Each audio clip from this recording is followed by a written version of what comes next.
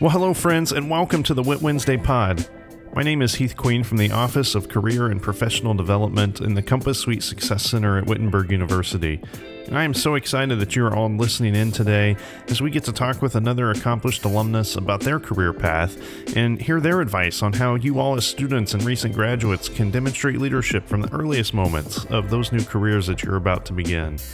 As we prepare in a future episode to wrap up this season of the podcast, I just wanted to take a moment to say thank you to all of you for tuning in each week and listening to all of these excellent conversations that we've been able to have with our accomplished alumni community. And I hope that this season has been really helpful for you as you discern your own career path and as you discern your own sense of vocation. I also hope that you've been able to pick up some tips along the way for how you too can be a leader in your field even when you're the newest employee walking through the door. There's always an opportunity for you to demonstrate leadership, and I hope that our conversations with alumni this season have allowed you to come up with some tips and ideas for ways that you can do that. As always, if you have suggestions for future podcast topics or guests, reach out to us at careers@wittenberg.edu. Today on the pod, we are grateful to get to chat with alumnus Manny Lamar. Manny is a 2009 graduate of Wittenberg University, and during his time on campus, Manny studied political science and was on the track and field team. After graduation, Manny began his career as a teacher in the Teach for America program in Miami, Florida, and Manny will talk on the podcast about how that initial experience as a teacher allowed him to see the value of stable employment and workforce opportunity for families, and how that experience set his pathway towards a career in public policy and workforce development. Since that early experience, Manny has held many policy and management roles for government agencies, including serving the governor of Nevada as the executive director of the Office of Workforce Innovation, and his current role today as a senior advisor for the U.S. Department of Labor. In addition to his professional experience, Manny has also completed a master's degree in education policy and management from the Harvard Graduate School of Education. To say the least, Manny is an accomplished alumnus in this space, and I'm so excited to get to bring our conversation to you. So let's hop on over and hear what Manny has to say today.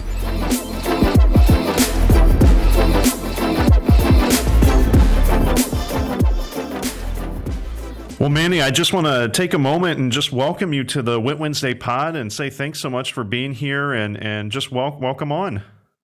Thank you. It's a pleasure to be on a podcast.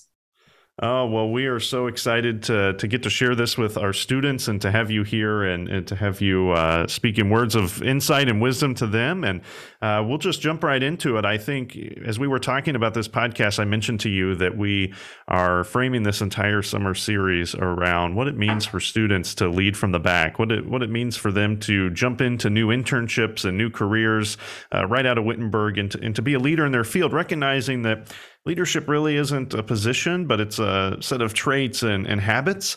And we know that looks different in so many different fields. And so we are trying to talk to our alumni community about what that looks like for them and what leadership means for you. And maybe I'll just start with that kind of a question, Manny. When you think of leadership, what does it mean to you? No problem. Hey, thank you. So, when I think about leadership, I really like your framing that leadership is not a position, actually. It's a trait. One thing I'll mention when I think about leadership is really an ability to empower a team towards a common goal. That's kind of like my big picture framework of a leadership ability to empower a team towards a common goal.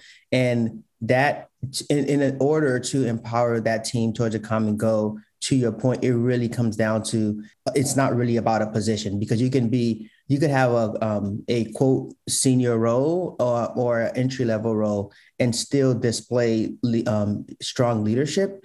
And quite frankly, those traits, regardless of what the position is, you'll need them, and regardless of whatever that title is that you have.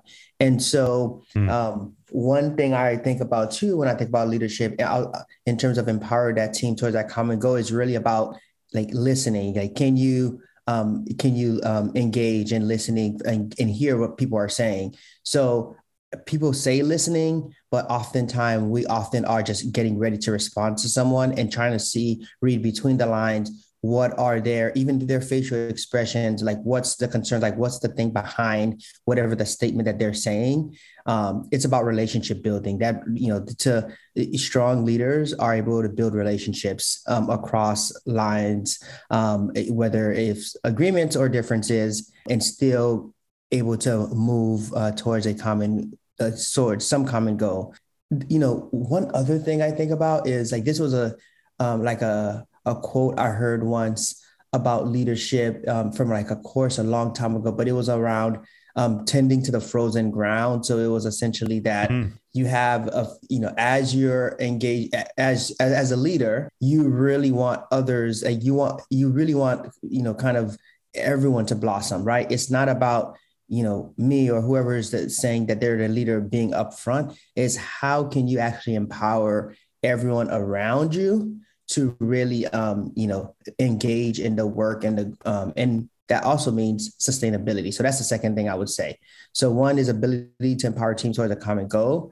And then two, as you're working towards that common goal, your ability to sustain the work that you're doing. So if I'm engaging in something and as soon as I quote unquote leave as a leader, it completely falls apart, then, there was some gap in that leadership. And I even think about this in an example of being a classroom teacher, where I just tell my students all the time, if you all are behaved and you have, engaging in a process when I'm there, but once you have a substitute teacher, everything falls apart and the substitute teacher is complaining that class wasn't together, then I didn't do my job as a teacher actually. Yeah. And we haven't really reached towards that goal.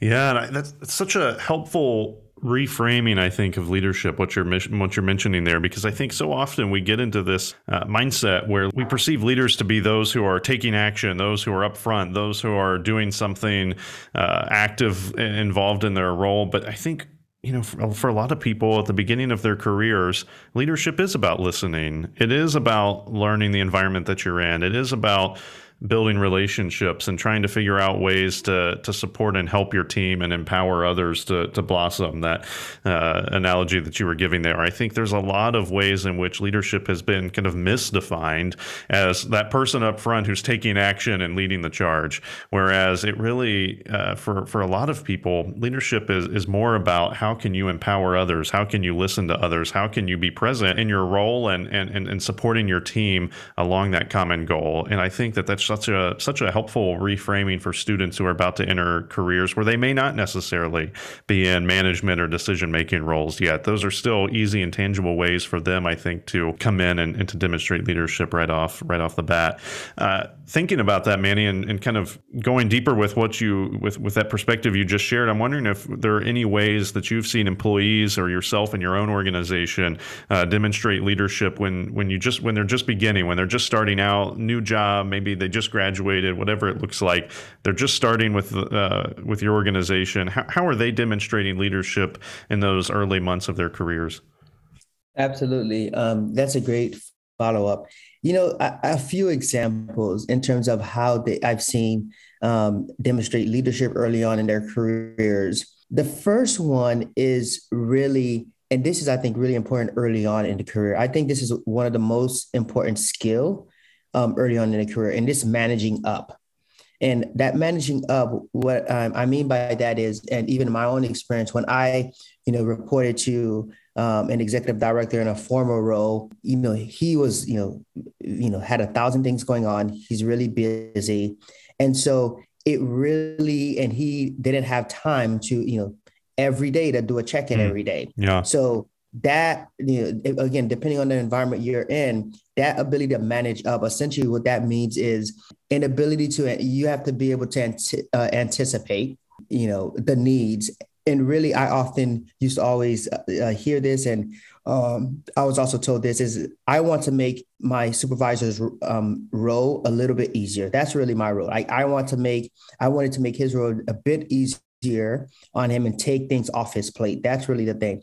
Every time he had to stop or every time they have to stop to do something or to clarify or add something, I'm adding to their plate, especially if you're in an intense environment. So that ability to manage that means listening to or understanding what they're saying, knowing when to kind of Like I'll give a quick example. Like every time I had a question, I'm not, every 2 seconds saying, hey, here's a question on this, here's a question on this, which means that in the beginning, I have to be really, really like attentive in listening to what is it like their need, asking those clarifying questions early on, and knowing when to check in, when to check, when to I may not need to check in, knowing who else actually, right, I could connect with. And this is goes well to the early on in your career. Who are those people? And like it could be the executive assistant that actually knows the culture really well and knows that environment. But sometimes we might start a role and not really attend to all the individuals within an organization, whether it's the custodian, whether it's the, a project manager, whatever that role is, just really seeing who are all those individuals within that ecosystem. What can I learn from them? What can I share with them? It could be just either informational interviews, coffee, whatever it is, to really get a full sense of the culture, what is stated, what is unstated. So managing up. And then the final thing I'll say is, in terms of managing up, taking initiatives is number two. And then the other thing is that you have to meet your goal. You have to execute on your goals. If you're assigned a task, or if I'm assigned a task, I just have to get it done. Like that's no if, ands, or buts to it. And if I'm not, if for whatever reason I'm having some trouble, this is why the relationship part comes in, right? Is that knowing who to go to if I'm having a problem or if I'm having a challenge. Not every challenge needs to escalate all the way up to the executive director. Who else in the organization or on my team that I might reach out to first, and so like to stagger those. So those are the main things that I would say. One, overall, the ability to manage up, but then within that, to do that, you're taking initiatives, you're building relationship with, to understand the organizational culture, but you're also just meeting your goals. Like when I then became an executive director, if I assigned a task, and if the individual or the team member weren't actually executing the task, then that would be a challenge, because that means someone has to get that done. That might mean me having a doubling back. And so you still have to, meet that goal. Yeah. I was thinking of a word as you were describing the managing up and anticipating needs and making things easier for your supervisors and all of those just helpful pieces of advice that you were providing. I was just thinking of the word aware. I think being aware early on in your career of what's going on, what are the needs of your colleagues, what are ways you can support your colleagues, what are ways you can support your supervisor and the people in management above you, what are the ways that, I think we get so focused on personal role and personal responsibility, which those are the base, right? I mean, the base of what you have to do for your job, but it's also helpful that once you've got that baseline understanding of what you do and what you're responsible for in your role, looking outward, not being selfish, looking outward and focusing on how are you able to support others in the work that they're doing. And I think just being aware is really just such a helpful thing to keep in mind as you're trying to be a leader early on, recognizing that. Yeah. And that's just really quickly, that's that emotional intelligence aspect that, and, we can talk to this, later, but that's the other piece, which is that it's a combination of, the skill is a combination of like the technical and the professional. And like, when you mention situational awareness, it really makes me think of emotional into EQ, like IQ and EQ. Yeah. And someone could be able to, execute on an equation or whatever kind of like the technical task is. But that ability to be situational aware, emotional intelligence, like knowing to, reading the room, knowing when to, maybe take a step back. Maybe you've talked too much or not talking enough, not engaging. Maybe you're noticing that there's a shift in the room. And this is also why it goes back to making sure that you're engaging with everyone in your environment, not just the person with like the fancy title, because oftentimes the people around you are actually the one that's going to be able to really tell you about the organization, about the culture. And again, going back to just the situational awareness, I really like your point around the situational awareness. I think of like that EQ aspect, the emotional intelligence. Yeah, well, and I think a lot of students, especially if they're going into a corporate environment, but in most jobs, I think after graduation, students are going to come into some sort of situation where they're going to have to do some sort of performance evaluation, right? Their employer, management, whatever, will do something like that. And for the longest time, that was those performance evaluations that happen and come around every year or cyclically. They would only focus on, are you doing good work in the role you're supposed to be doing your job in? Are you doing good work surrounding what's expected of you? And now I think there's a shift in those evaluations also talking about how are you supporting others? How are you supporting your colleagues? How are you supporting the work of the entire organization, the culture, all of those things. So it's not just an inward focus anymore. Students need to be thinking about how are they able to support the broader goals of the organization, even while they're doing excellent work in in the role that they're in. So I think that's really helpful for those who are about to enter the workforce. And I think that's great. Manny, I'm wondering if you can point out or identify any specific skills or traits that you learned during your time at Wittenberg that you have really identified as being really helpful for you in your career, or that's helped you lead or stand out in your career so far. Absolutely. I think the number one is around communication. And what I mean by communication is three specific things. The first one, and not in any particular order, because they're actually all equal, and you need the combination of all three. The first one is ability to write effectively. So when I say communication is about three things, the first one, again, not in a particular order, but writing. I think we underestimate how important it is to write effectively and communicate your message, because when you think of, a 21st century work environment, you're often you're often engaged in whether it's email or some other way that you're writing. And as you engage in, maybe senior roles, like I've had to, author articles or podcasts or, interviews, writing effectively to communicate your message. I can have the best thought or the best train of thought. If I can't write and communicate that effectively and my message is lost with that, then that actually would pose a challenge. The second one is speaking. And I think that, again, at Wittenberg, specifically in terms of Wittenberg is where I developed those skills, like period. All the, papers we had to write. I mean, every single class, essentially, there was some kind of, paper that we had to write. Yeah. And the writing of the paper required us to think critically, put an argument together. I think that's the piece there.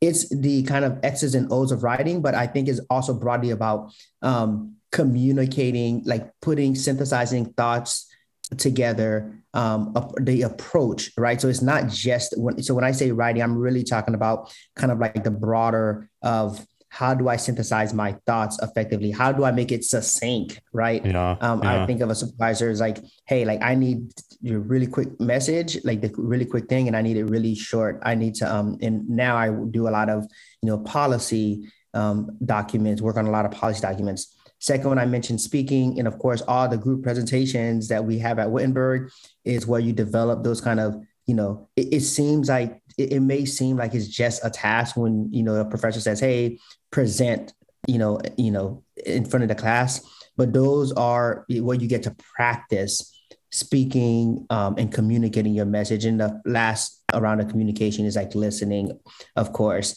So listening to what individuals are saying and responding to that either in writing or speaking. And that could mean, again, interviews and emails, everything, so much around it. I just don't know if I've seen or heard of someone excel and they can't write or speak effectively, quite frankly. I just don't know of, I can't think of an example. The only other thing I'll mention in terms of Wittenberg is, I've either mentioned it before, but it's just around that critical thinking and what, critical thinking is. And I know it may seem like a buzzword, but it's really what's, where, as you process is about processing information. It's about knowing how to respond to information. It's about thinking what is not being said. And I even think about, even probably some essays at Wittenberg where we had to kind of distill or decouple arguments and then Yeah. either put it back together, like whether it was in, the con law class I took with Dr. Wright, or the philosophy with Dr. Martinez Sines, or our poli-sci class with Dr. Haseki. And so there's so many different examples I could think of where, think critically, but then you have to communicate, right? Speak and listen. Yeah. I think all of the students listening, when you're wondering at 2 a.m., why am I writing this 15-page research paper? Remember, even if you're never going to talk about that topic you're writing the paper on again, the skill you're learning and putting it together, making an argument and writing in good prose and style, it's so helpful, I think, for all sorts of career fields that you might go into. But I think especially, we hear that a lot from people who are working in the public space, whether they're working, in policy in the legislature in Washington, D.C., or government organizations or other spaces. Writing's really important, I think, as I understand it, for working in federal agencies or even state agencies, because it's such an important piece of how those agencies document and communicate and share ideas about policy and practice. This episode of the Wit Wednesday Pod is brought to you by Wittenberg University Handshake. Did you know that Handshake is a powerful career tool that can help you find on-campus jobs, off-campus internships, and full-time careers? Additionally, Handshake provides you with the ability to attend virtual events and career fairs with top-ranking employers. The Handshake platform is available to all Wittenberg students, and you can check it out today by going to wittenberg.joinhandshake.com.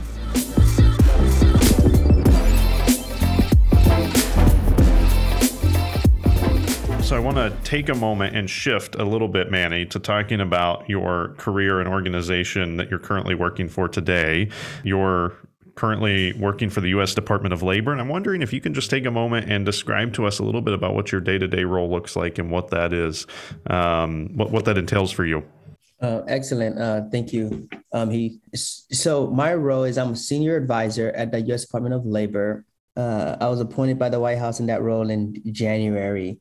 And my day-to-day is very different from on any given day. But more broadly speaking, what that means is particularly I'm working on workforce development. So senior advisor for workforce development. And I'm really working on a variety of pieces. And that really entails how do we advance and build an economy where individuals can get access and excel in job training.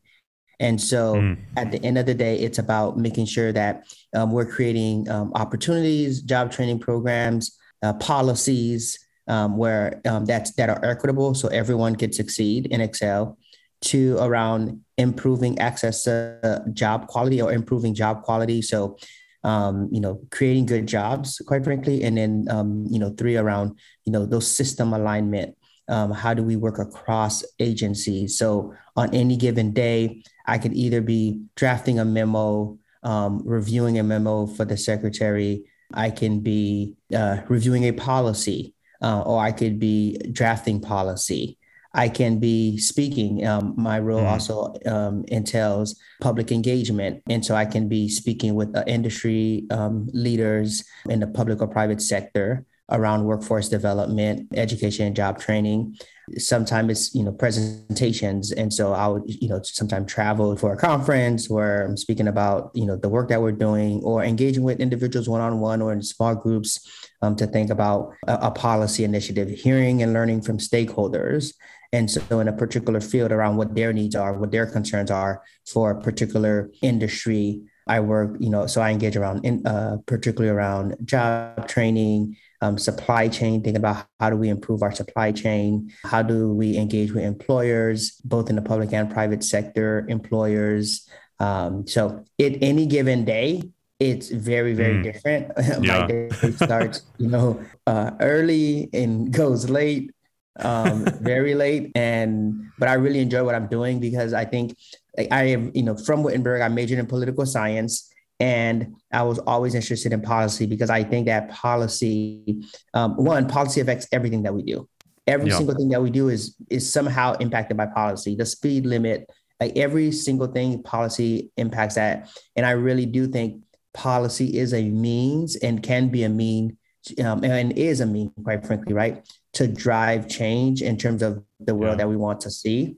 And so that's pretty much my day to day around workforce development, and I love it because nothing better than nothing better than creating opportunities for people to get access to good jobs and thriving. Yeah. Well, tell us a little bit about your overall passion for education and workforce development. I think you've shared a little bit about that, but how has that led to, all the multiple shifts that maybe you've had between public and private sector during your career? What gives you that passion for workforce development? Why is that a field that's interesting to you and that's important to you? And what type of meaning does it give to you to be able to work in that space where you're so focused on providing good quality jobs for people in the country?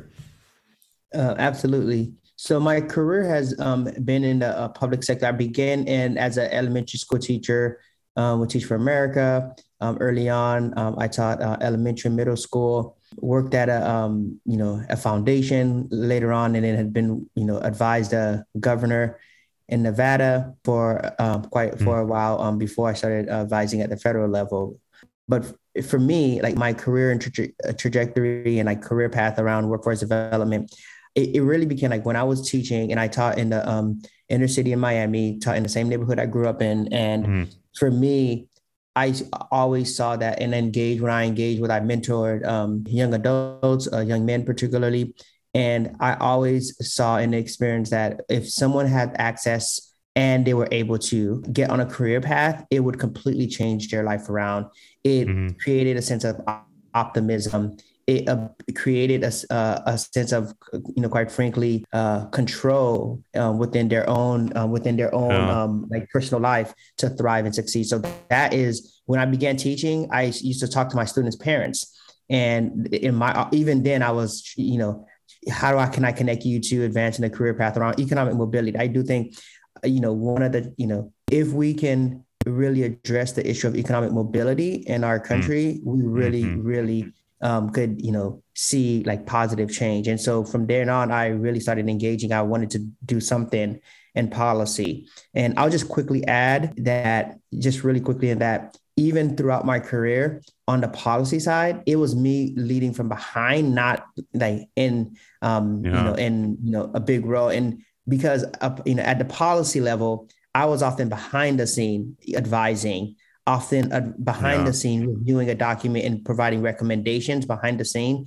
that then other leaders you would take up. And so and for me it was just that passion around ensuring economic mobility. That really drives me day to day and what I care about, because I've seen the difference it makes in people's lives.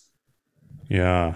And I think it's so helpful to be able to connect your work that you're doing on a day-to-day basis with that kind of a passionate connection to how it makes a difference in the lives of the people that it impacts and that it affects. And I think that if you can find that in your career, that's such a And just really quickly, like a quick example, right? Or a quick kind of anecdote, actually just recently, there was an individual, I was we had a good job summit that was put on by the department a couple of weeks ago. And I heard from an individual he was in Boston, and he had been in and out in terms of incarceration. And he talked about he had access to something that we work on, which is registered apprenticeships. And he talked about, and he had, I think he has, 2 daughters or 2 kids. And he just talked about how that, once he got that access to that apprenticeship program, and it completely changed his life. When you think about it, right? If you have access to a good job, that also means you have, healthcare, or you're not worried at least, right, about healthcare. It helps think about housing. It puts you in a better position for housing. It puts you in. So it's connected to so many other things in your life. And that's just one extreme example. But I just think about the day-to-day individual. Regardless of what part of the country you're in. If you have access to a good job and you have, get this opportunity to get the skills to get those, think of all the other things you don't think about that's connected or that improves in your life your, in terms of just your mental health or emotional and your day to day. Now, again, it doesn't solve everything, just to be clear, but it sure is enough, put you in a better position to address your fundamental needs. I think of like the Maslow's hierarchy of need. We're talking about food, nutrition, housing, health, and so forth. So that's really why I'm really driven around the economic mobility aspect. Like, how do we get people up the economic ladder? Yeah. And I think a lot of that at times can be obscured, especially in a tight labor market. People don't recognize all of the mobility challenges that are there behind the scenes for access to training and job programs and connections and resources to get people moving along that mobility scale. Because I think everyone hears every day, it's such a tight labor market, but there's a lot of other factors that go into it, I'm sure. Indeed. Well, let me ask you this. You just were talking about your work in public engagement and going to conferences and representing the U.S. Department of Labor. And you recently just had the opportunity to represent the U.S. Department of Labor at the International Labor Conference in Geneva, Switzerland. And I'm just wondering, what was that like for you? And what did that mean for your career and your work? Absolutely. It was a really great experience. So I was in Geneva, Switzerland, and we were meeting at the United Nations with about 130 countries. And really, that experience, it actually, again, connects back to like even my Wittenberg experience. We had translators, but we have representatives from Asian countries, African countries, Middle Eastern countries, European countries, the Caribbean. And we really, really had to, communicate. So talking about like the earlier point around communicating effectively, our days were long. It was like 9 a.m. to like 10 p.m. And we had a couple hours break in between. But we were essentially engaging around a international framework for apprenticeships programs, and we were developing recommendations. But there, it's really around engaging, and even all the words that we choose, how we communicate, had to be, like intentional and thoughtful, because we're trying to come to an agreement. So imagine trying to get, 100 plus countries in agreement around a framework.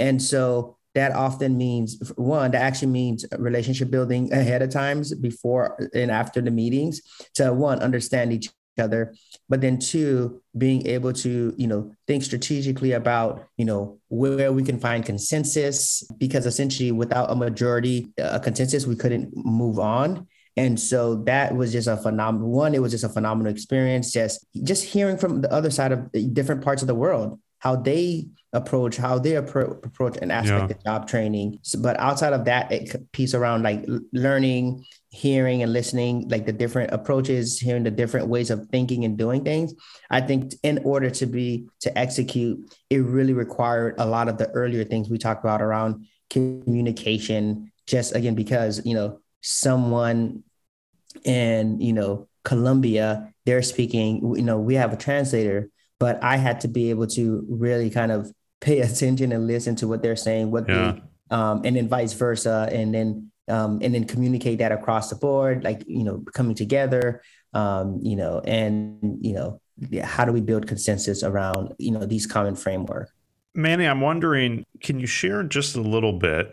We hear a lot on the podcast from those working in the private sector, those working for companies, organizations, nonprofits, and they describe, what the work environment's like and what the work culture is like. But I think it's helpful for students to also hear what that environment, what the work culture is like at a government agency, at a federal agency, like the U.S. Department of Labor. So can you just take a moment and just kind of describe to those who are listening, what is the culture of the organization like, and what's it like working in that type of environment? Yeah, absolutely. Well, I mean, the first thing is this, that there's a lot of really, really smart people around you, and you're never the smartest person in the room. And so never. And if you think you're the smartest person in the room, then you either need a little bit more humility, or you're lying to yourself. Because there's so many people with so many vast, so even in my time, when in like the diverse experience I've had, I have people with, a lot more and different and unique experiences that approach the thinking differently. So the first thing in terms of the culture is just being around a lot of just a lot of really smart people that's been doing the work long, that's committed to it, that's passionate about it. Yeah. So as a result of that, though, it does make the environment a bit, I think, more intense, right? And the intense part is because everybody's passionate about it. Like everyone's doing the work because they actually care about it. They're not doing it, just because. It's very intentional that why they're on that path. So the first thing I would say is just around just knowing to be able to kind of humble and humble yourself and be and see, like, kind of have that humility to realize that everyone's experience is valuable, and they're and again, they're passionate about it, so it makes it intense, very collaborative. Actually, essentially, there's very few decisions where one individual person just they're the only one's opinion that matters, actually. And so the reason why I bring that up is, again, about the cross collaborating, and in terms of the work culture. If you can't work in teams, and you won't likely be able to work, and I'm saying likely just to be generous, but you really wouldn't be able to work in that environment. A very team culture, but also just that there's like a sense of kind of being able to be relaxed and also have fun, and and engage kind of more broadly about your overall aspect, the overall aspect and passion that people care about. And so I really enjoy it. Now, I will say, in the particular role I'm in, it is long hours. So, but it is really long hours, but it's work that I enjoy doing. And so, I love it. Work with really great people, really smart people. I learned a lot every single day. And I know it sounds like very cliche to say every single day, but every day I'm learning, I'm working on some kind of policy that, that's super nuanced, or that I didn't completely understand. And so it's really great. It really is great. That's perfect. Well, Manny, I think we have time for maybe one more question. And I'm just wondering, you talked a lot about how your education at Wittenberg and your liberal arts experience has helped you to navigate your career and the changes and transitions that you've had. And I'm wondering if there's any advice that you'd like to leave with students who are currently navigating this entry into the workforce, or who are planning to do so in the next year or so. For all those students about to get started in this new world for them, a world they haven't been in before, a world that may seem a little daunting, a little unnerving as they're looking ahead to their time after Wittenberg. What advice might you leave to them as they begin this new journey that they're on? Absolutely. So a couple of things I'll just end with. One, in terms of advice, don't do it alone. You're not alone. And I think the biggest, and I often say this all the time, I think that, the biggest challenge is individuals feeling like they have to do it alone. The first, don't do it alone. 2, don't be afraid to ask for help. 3, along your journey, make friends before you need them. And this is the relationship aspect that I mentioned. You really have to make friends before you need them. And so what that means is, that can mean, engaging with people early on, volunteering sometimes to help and support people, like getting to know your individuals that you're working with or around. So just getting to know people. And when I say getting to know your colleagues, I mean all of your colleagues. Like if, when you walk in a building, the custodian that's in the building, make sure you're engaging with them. You greet them and treat them with respect, at the same level of respect that you provide whoever the director is. And so those would be don't do it alone. Don't be afraid to ask for help, and be intentional about your engagement and relationship building. And I think that if you're at least thinking about those 3, you're on the right path. The only other thing I'll say that I want to say earlier around a quote or a saying that I heard from an employer once that I think is important is that they often said, I was interviewing employers for around what kind of employees they're looking for. And this stood out to me that these employers said they hire for hard skills and they fire for soft skills or professional skills. And I think that that's something we should keep in mind, so that they hire for hard skills, but whenever they often had to fire someone, it was for professional skills. So what that means is that, you could be a strong, you You could, know how to analyze the data if you're in the data space. You could know how to write a good memo. And in your interview, that will get you hired, depending on whatever role that you're in. Those are the things that they're. But after that, it's all the other things that we talked about earlier around communication, relationship building, emotional intelligence. Those are the things, the people that either move up in leadership or the people that end up not having success, quite frankly. It's those skills that often trips them up, not the technical skills. So that's the only thing I'll say. And, good luck, and had a great experience at Wittenberg. It's, helped my career. And so thank you for this. I appreciate the opportunity. Oh, well, thank you so much, Manny, for giving of your time and your busy schedule to chat with me and to chat with all the students who are listening. And for those of you who are listening, I think it's really easy to think, oh, I need to develop those soft skills and also those technical skills. Internships are a great way to practice that.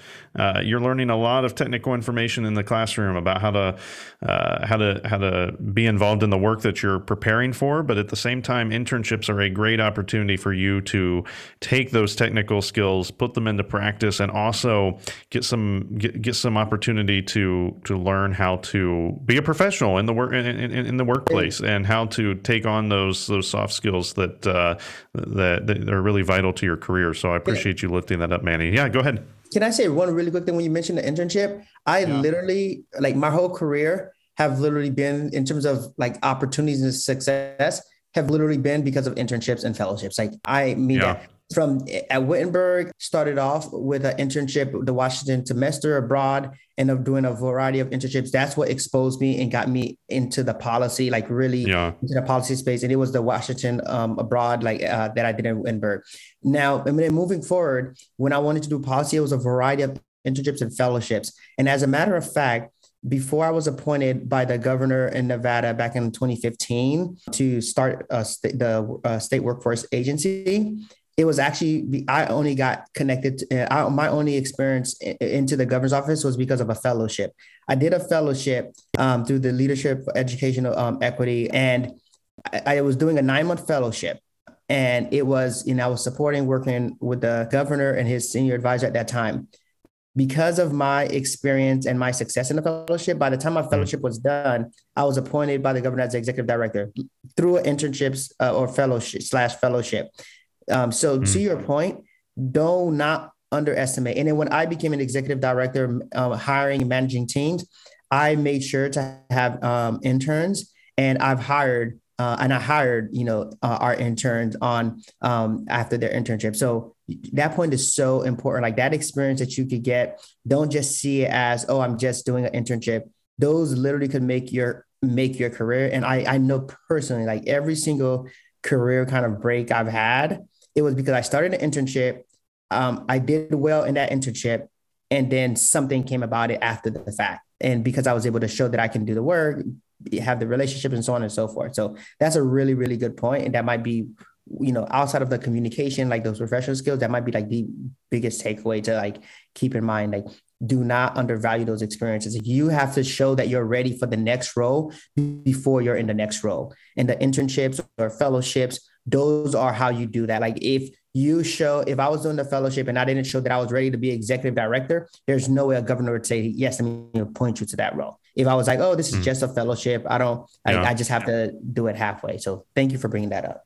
Oh, well, I think it's such an important point, and I mentioned this on a previous episode, but I'll say it again. Students oftentimes perceive and think about internships as a requirement, something they have to do for their major. But really, if you're listening to this, think about internships as an opportunity to explore, to build skills, to start building those relationships, and to start, getting your feet wet in the field that you're going to be working in. Because I think it's really important for you to use this time that you have during your experience at Wittenberg to do that exploration, to do that initial skill building. That's going to be much easier for you to do now than it will be whenever you're finally getting into that first full-time job after graduation. So make use of this moment as an opportunity to do an internship or to get some initial experience in your field. I think it's such an important and valuable tool to have with you.